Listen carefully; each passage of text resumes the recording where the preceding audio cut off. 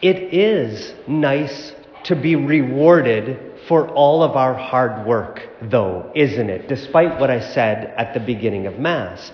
It is nice that when we are good, when we obey the laws, when we serve others, when we sacrifice so much, when we work at the fall supper, whatever it is, don't we deserve a reward? Don't we deserve heaven? Or at least happiness? Or at least cookies after Mass or something? Don't we deserve a reward for all our hard work? The disciples in the gospel this weekend seem to think so. They asked to be rewarded by being able to sit at the right hand and at the left hand of Jesus, the King, in all of his glory.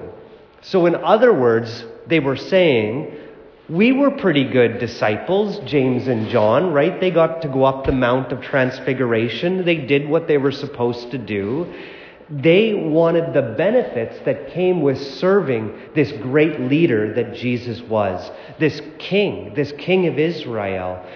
They wanted the benefits of being close to royalty. And Jesus doesn't say no to them. He says that these rewards are not his to grant. And he continues, and later he says that whoever wishes to be great must become a servant.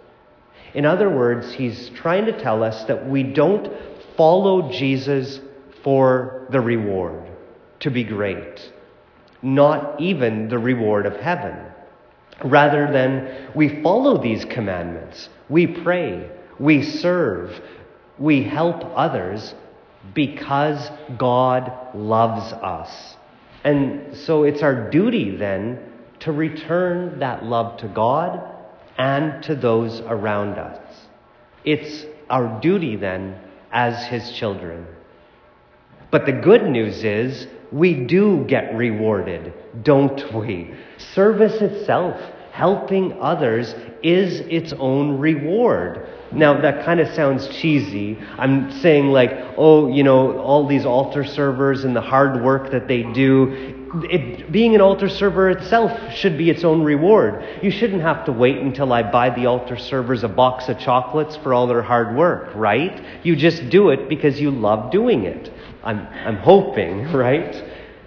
In fact, when we serve without expecting a reward, when we serve with no expectations at all, and then we do receive a reward, it's kind of like a bonus, isn't it? It's kind of a nice gesture.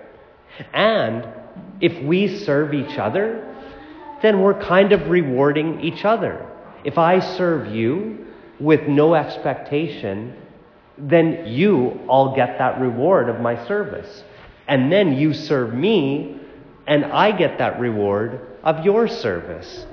And so we care for each other in this way. When we serve for no reward, we'll never feel like we deserve more, that we're not appreciated, or that we're taken for granted either. So, our challenge for this week then is, do one thing this week, or one more thing out of the million things you're already doing, for God or for your neighbor, without expecting a reward, without expecting so much as a thank you, or even for God, if it's a prayer, without even expecting an answer to our prayers from God.